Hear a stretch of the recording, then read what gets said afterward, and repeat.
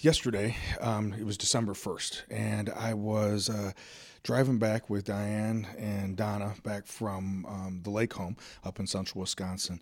And it was Thanksgiving weekend, and it was just a nice weekend just to be able to not only watch football and just reflect on the Thanksgiving and everything, but outside it was the beginning of what really looked like winter. And then as we're driving back, and the traffic actually was pretty light, so we took the back way back, and it wasn't that bad, which we were a little surprised about.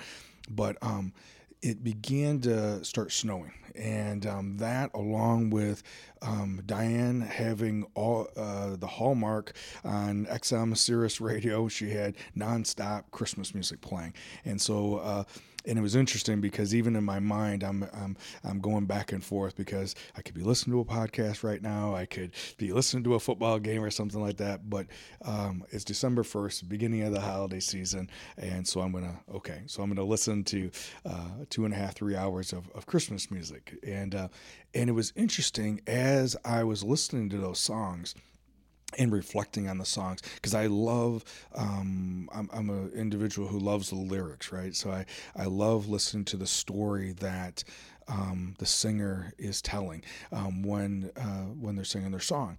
And obviously some of the songs may have a little bit more, but even like Rudolph the Red-Nosed Reindeer, I knew this, but I didn't realize that Rudolph was being bullied because he had a red nose that he couldn't control anything about. And then he becomes a hero because Santa needs him to guide his sleigh on a foggy night. And so he goes down in history that way, right?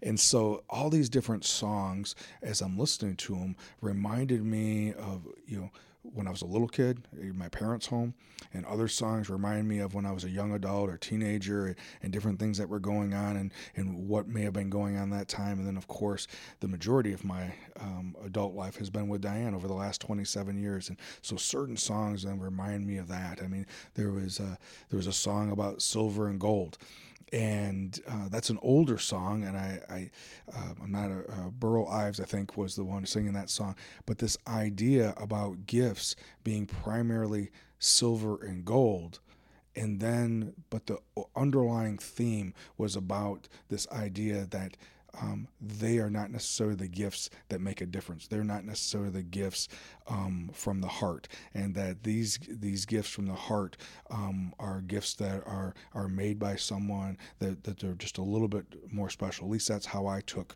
that song of Silver and Gold. And then came a song that I hadn't heard for a while, and it was a song that was done by Amy Grant, and it was my grown up. I think it's called My Grown Up Christmas List, and she didn't write it. She had redone it, and it's been done by numerous individuals. As I'm listening to that song about, in this particular case, a mom singing, telling a story that as she's all grown up now, and her wishes have changed. She's singing about her daughter or son, and now her wishes are different. They're not for a particular toy or some particular personal gift, but now the gifts or the wishes that she's hoping is for world peace, or maybe wars that never got started.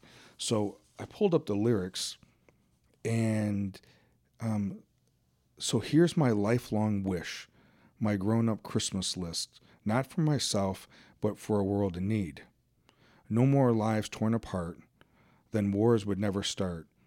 Time would heal all hearts, and everyone would have a friend, and right would always win, and love would never end. This is my grown-up Christmas list. As children, we believed the greatest sight to see was something lovely wrapped beneath the tree. While heaven surely knows that packages and bows can never heal a hurting human soul. No more lives torn apart, and wars would never start, and time will heal all hearts. So I thought about that, and I thought, what if for this particular Christmas season, this month of December, what if we wished for something different? What if we wished to make a difference? What if we were going to give someone a gift, that it was a gift that wasn't just to be opened on December 24th or 25th, but it was a gift that make a difference in the upcoming year, and be able to go through the upcoming year? What if during this time period of hustle and bustling and trying to get to all these different places, that we did that little thing for someone that may need something, someone who's struggling, or someone who's suffering, or someone that just needs the door open for them?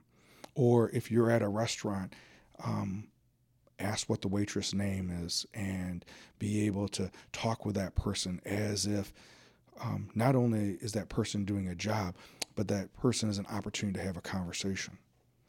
What if that during this month that we have the mind and the heart, that we're intentional about being life-giving, and about being able to give life, give hope, give light to someone, because we won't know if they're in that darkness or not.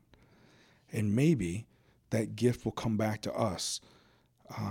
As we shine our light for someone else, it will also allow our light to burn even brighter. I know for me that in the next few weeks, that's one of the things that I'm going to focus on during this month of December, as we're leading into Christmas Day and the end of this year. Thank you very much. Look forward to being with you next week.